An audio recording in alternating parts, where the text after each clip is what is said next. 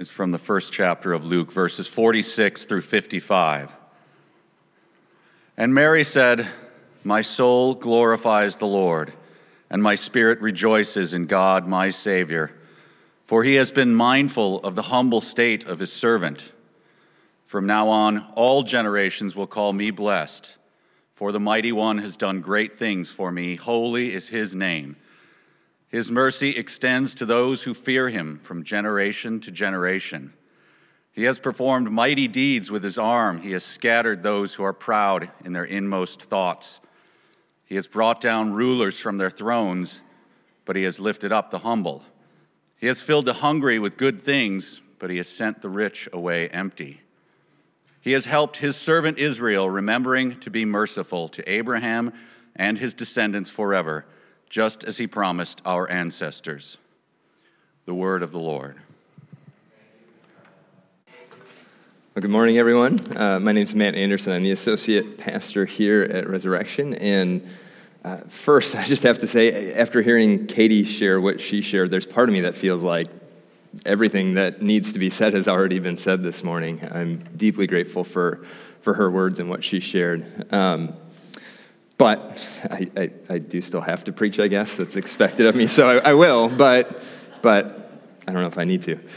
So what Mike just read for us this morning is the Magnificat. It's known as such because its opening line reads, "My soul magnifies the Lord," and magnify is, in Latin, Magnificat, and that's the very first word in the Latin translation of this passage of Scripture. And I think even if very few of us could actually recite it word for word, there are very few passages that have held a more prominent place in the life of Christian worship than Mary's song of praise here. It served as the inspiration for many works of art and music, and some of the greatest theological minds have just stood in awe at the power and beauty that Mary expresses here.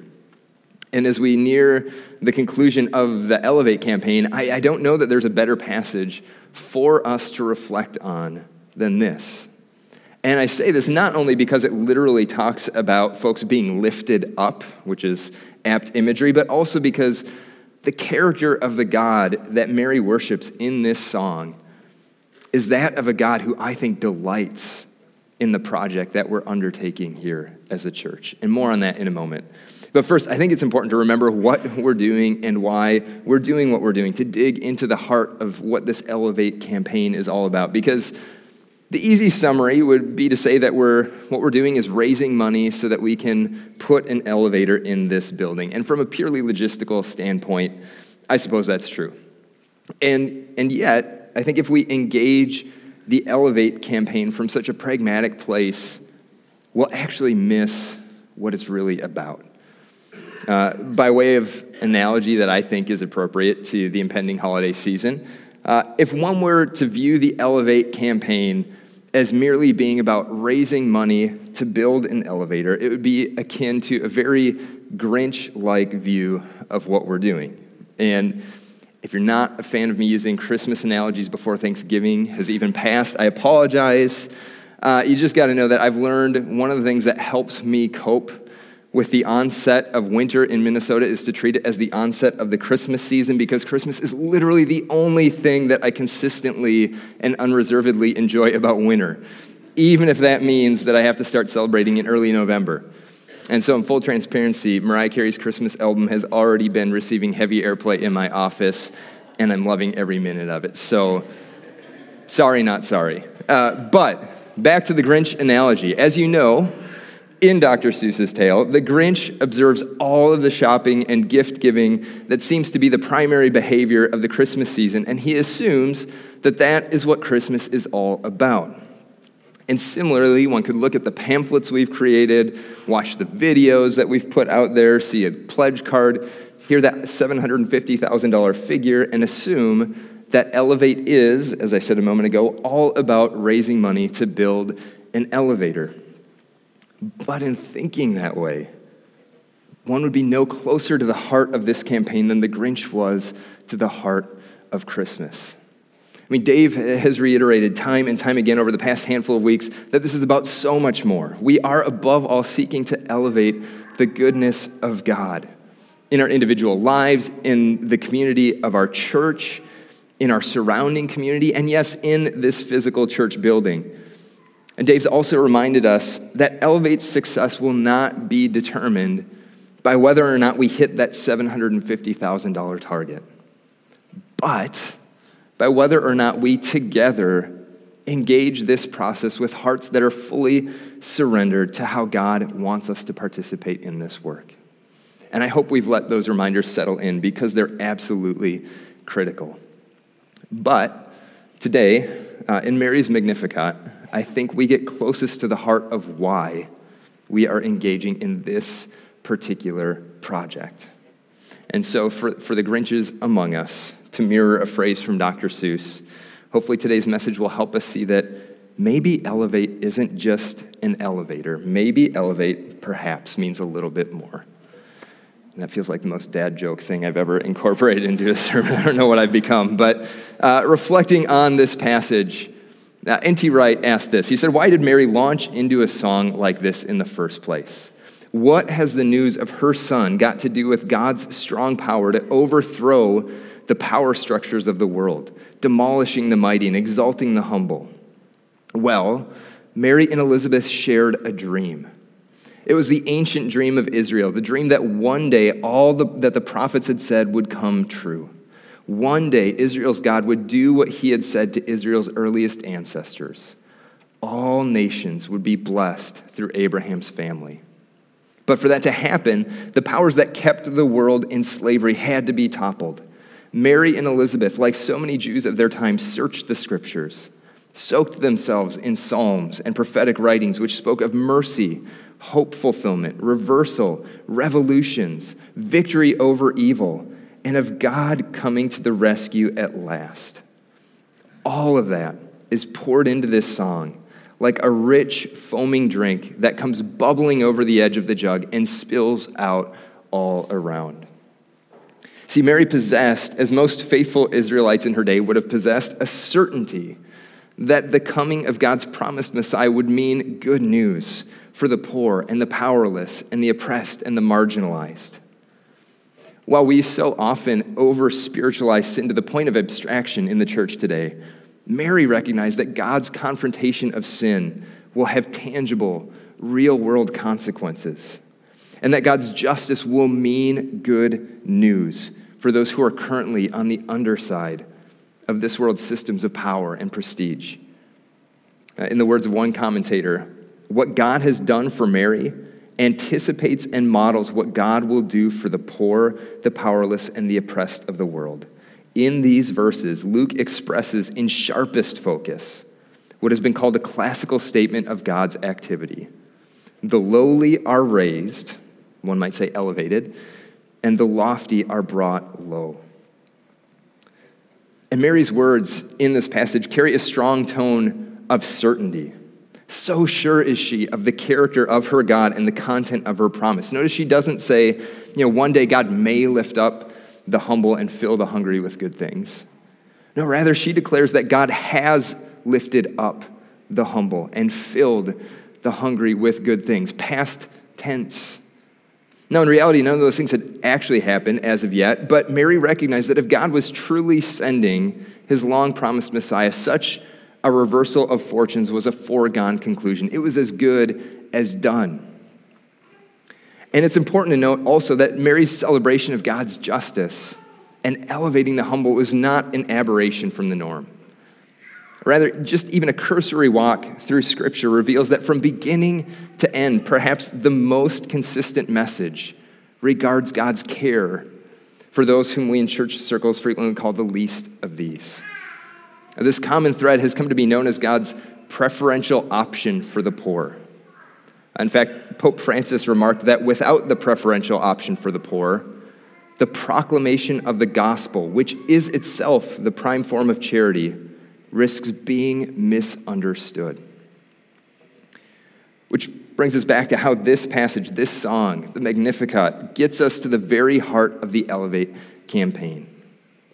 Scripture's preferential option for the poor reflects God's heart for justice. The fact that God will one day make things right, the promise of wholeness and fullness of life. We can be assured of this because of the victory won on the cross, but for that justice to be realized, those on the bottom must be lifted up. And God will do it, but he doesn't want to do it alone. God's people must do the work of justice alongside him. We're not called to just sit on the sidelines and marvel at what God has done. That's the starting point, to be sure. But God wants us involved too. We are invited to be collaborators in God's divine conspiracy, to borrow a phrase from the late, great Dallas Willard. You see, our work of elevating justice is the work of manifesting what Christ has already accomplished on the cross. We don't pursue justice because, if we don't, who will? We pursue justice because it is a way of living in alignment with who God is, with how God acts, and with what God has promised will happen. Henry Nouwen observed that Christian action is not an anxious human effort to create a better world. Rather, it is a confident expression of the truth that in Christ, death, evil, and destruction have been overcome. Christian action is not a fearful attempt to restore a broken order. It is a joyful assertion that in Christ all order has already been restored. Christian action is not a nervous effort to bring divided people together, but a celebration of an already established unity. Thus, Christian action is not activism. An activist wants to heal, restore, redeem, and recreate. But those acting within the house of God point through their action to the healing, restoring, redeeming, and recreating presence of God. Because when God acts in human history, God turns this world downside up. Those on the bottom are raised up. They're elevated. This is good news. And I just personally want to tell you, I've been proud of the heart that I've seen displayed in this church at Resurrection Minneapolis. One of the things I often share with folks who ask me how things are going here for me at Res is that I've been blown away by the spirit of this church, a spirit that seems to default to saying yes to the opportunities that are put in front of it, rather than shying away from them or coming up with excuses to say no. And maybe it hasn't always been that way, I don't know, but it has been for as long as I've been here. And we've already said one huge yes to God's work of justice by moving forward in our partnership with Ace in the City on the Center of Belonging. And I can't gloss over what a big deal that is. I mean, sitting right underneath us lies over 7,000 square feet of building space that for decades has gone largely unused. So much untapped potential, essentially wasted space. And I don't say that to shame us. I mean, that's hardly unique. Most churches sit with building space that goes unused for 95% of the week. I mean, church buildings represent, in my opinion, some of the most underutilized real estate in our world today. Now, I want to be careful to say that what happens in the 5% of the week that the building does get used, often on Sunday mornings in worship, that's vitally important, obviously. I mean, if our church buildings were used 100% of the time, but none of that was used to worship God or center ourselves on God's goodness, then none of the rest would matter. I mean, we are, after all, a worshiping community. That's a large part of what makes the church, without which we would have no distinct identity. But that's not everything. In fact, in the famous words of Micah the prophet, while God desires our worship, the things most important in how we express that are that we act justly, love mercy, and walk humbly with him. Notice that when spelling out what God requires of his people, pursuing justice is the very first thing that rolls off the prophet's tongue. And so if we confine our worship of God to this 1 hour on Sunday where we sing songs and hear the word and celebrate the Lord's Supper, if we confine our worship to that, we'll miss the fact that a very significant component of our worship is our pursuit of justice. One of our chief responsibilities as God's people, as representatives of God's faithful presence in our world, is to act justly.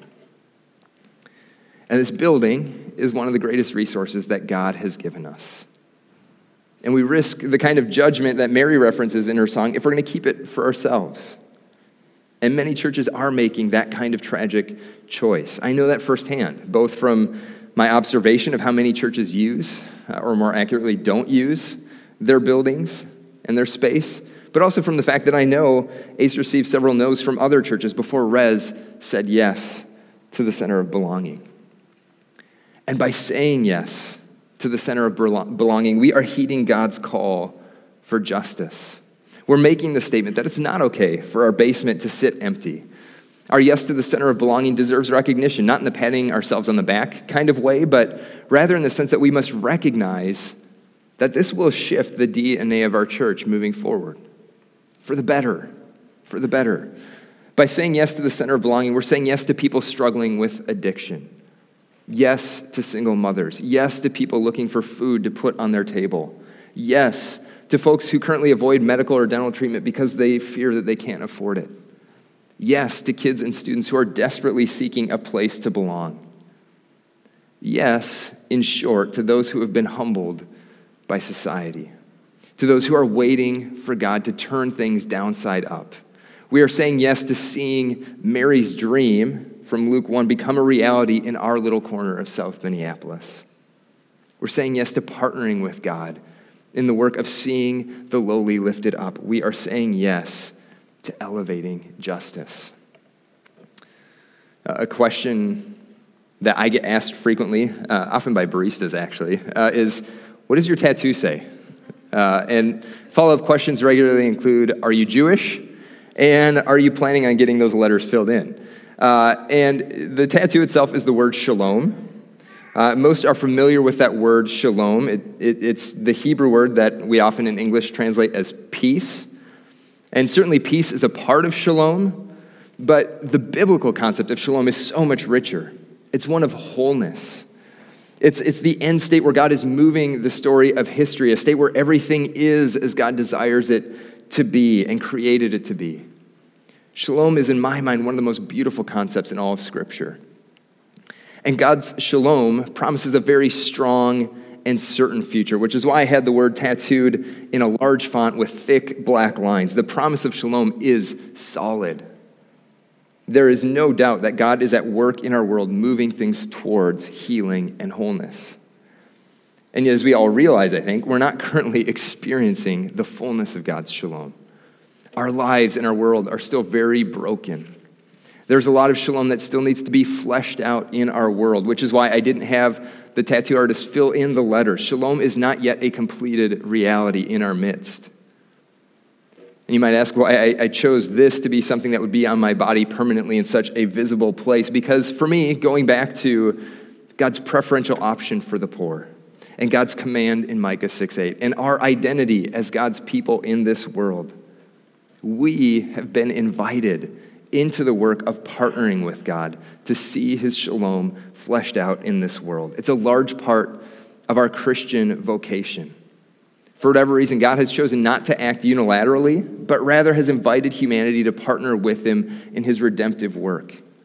And so when we say yes to Jesus, we're saying yes to partnering with God in the work of seeing shalom become a reality in our world. Yes, God defines the outline and the shape of shalom, but God invites us to help fill it in. Our lives have to be shaped by that invitation, and this, for me, just serves as a daily reminder of that calling. I suppose, though, despite everything that I've said thus far, one could still ask the question, of all the ways we could choose to elevate God's name or elevate justice, why this? Why an elevator? Why accessibility? I mean, after all, someone could also say, there are plenty of other churches out there that one could attend if accessibility was an obstacle here, which I suppose is true insofar as it goes. But again, a la the Grinch, that kind of thinking not only misses the heart of this project, but also the very heart of the God that we profess to worship every single Sunday. We must daily say yes to the invitations God puts before us. The center of belonging is one big example of such a yes, and the Elevate campaign represents another vitally important yes that we need to say as a church. Because even if we're turning our basement from a no to a yes, the mere fact that there are many people who cannot enter our building due to inaccessibility means that our building as it currently stands represents a no to God's justice in a very real and tangible sense. It simply is not right. The lack of accessibility, as Katie shared earlier, impacts the Sherman Strands every single time they come here. There are others who we know who have simply stopped coming due to accessibility concerns. Certainly there are those who've probably never considered attending our church because of that barrier. And as the center of belonging is built, there will be folks for whom a lack of accessibility would mean a lack of access to desperately needed resources. Now, we could still say no to this opportunity. In fact, I believe in the past, for various reasons, the response has been a no to this invitation, but we can no longer plead ignorance. We're at a point where saying no would be a willful rejection of God's justice. Saying no would represent the antithesis of Mary's song of praise. Shirking back from engaging with the Elevate campaign would represent, on our collective part, choosing not to lift up the humble, literally, and would be sending not the rich away empty, but rather sending those with physical disabilities away empty. And one step even further than that, if we were to say no simply because we don't think we have the capacity to accomplish such a project, it'd be a slap in the face of the God that we profess to believe in, a God for whom nothing is too great. I mean, if we're going to shy away from opportunities to see God do something that we don't feel capable of accomplishing on our own, then what are we doing here, right? I'm serious with that. Is this just a game? What's the content of our faith if we never give it a meaningful opportunity for expression? Friends, this is a justice issue that we can no longer claim ignorance of, nor shy away from because we don't think we possess the capacity to do it. Now, thankfully, all of what I've just said is rhetorical because we have already said a collective yes to engaging in the Elevate campaign process. We are not ignoring the invitation in front of us. What's yet to be determined is how each and every one of us individually will engage this process. And as we near the conclusion of this campaign, I pray that we would continue to display a faith in line with the character of Mary's faith. I mean, Mary had been told the impossible, that she, a virgin, would be pregnant. And yet, rather dismissing it as impossible or shrinking back from the task at hand, she said yes to God and to the opportunity presented to her. And she was so certain that God would accomplish what he had promised that she celebrated it in past tense. It was as good as done. Now, I'd be a bit remiss if I didn't let you in on a dirty little secret that comes with following Jesus in the work of justice. This won't be the last yes we need to say. Saying yes to partnering with God's work is never a one and done kind of thing. It's not like because we said yes to the center of belonging or say yes to the Elevate campaign that we can now check off the justice box on God's to-do list. No, saying yes to justice is a lifestyle, a recognition that until God's shalom is fully realized in our midst, that beautiful day when God will be all in all, as Paul puts it, until that day, our work of pursuing justice will always be in process. There will be more yeses we must say, many more. I have a hunch some of them will be coming sooner than we think. I mean, for example, folks might start coming to the center of belonging and not belong to a church community and be exposed to our church and come on a Sunday morning but maybe not speak fluent English. And then we'll be faced with a decision. Do we look to create space for them to find a home here, or do we send them elsewhere? That's just an example. I don't know what other invitations God will put in front of us, but I do pray that we'll say yes when God gives us those invitations, just as we said yes to the center of belonging, and just like we're walking the yes path with the Elevate campaign. And so as I close, sisters and brothers, may we see clearly the God that Mary worshiped, a God who displays his justice by elevating the humble. And may we embody the faith of Mary, sensing that as God calls us to this work in the life of our church, we have no reason to say no. Because if God is truly at work in our midst, it is as good as done. Amen? In the name of the Father, Son, and Holy Spirit, please pray with me.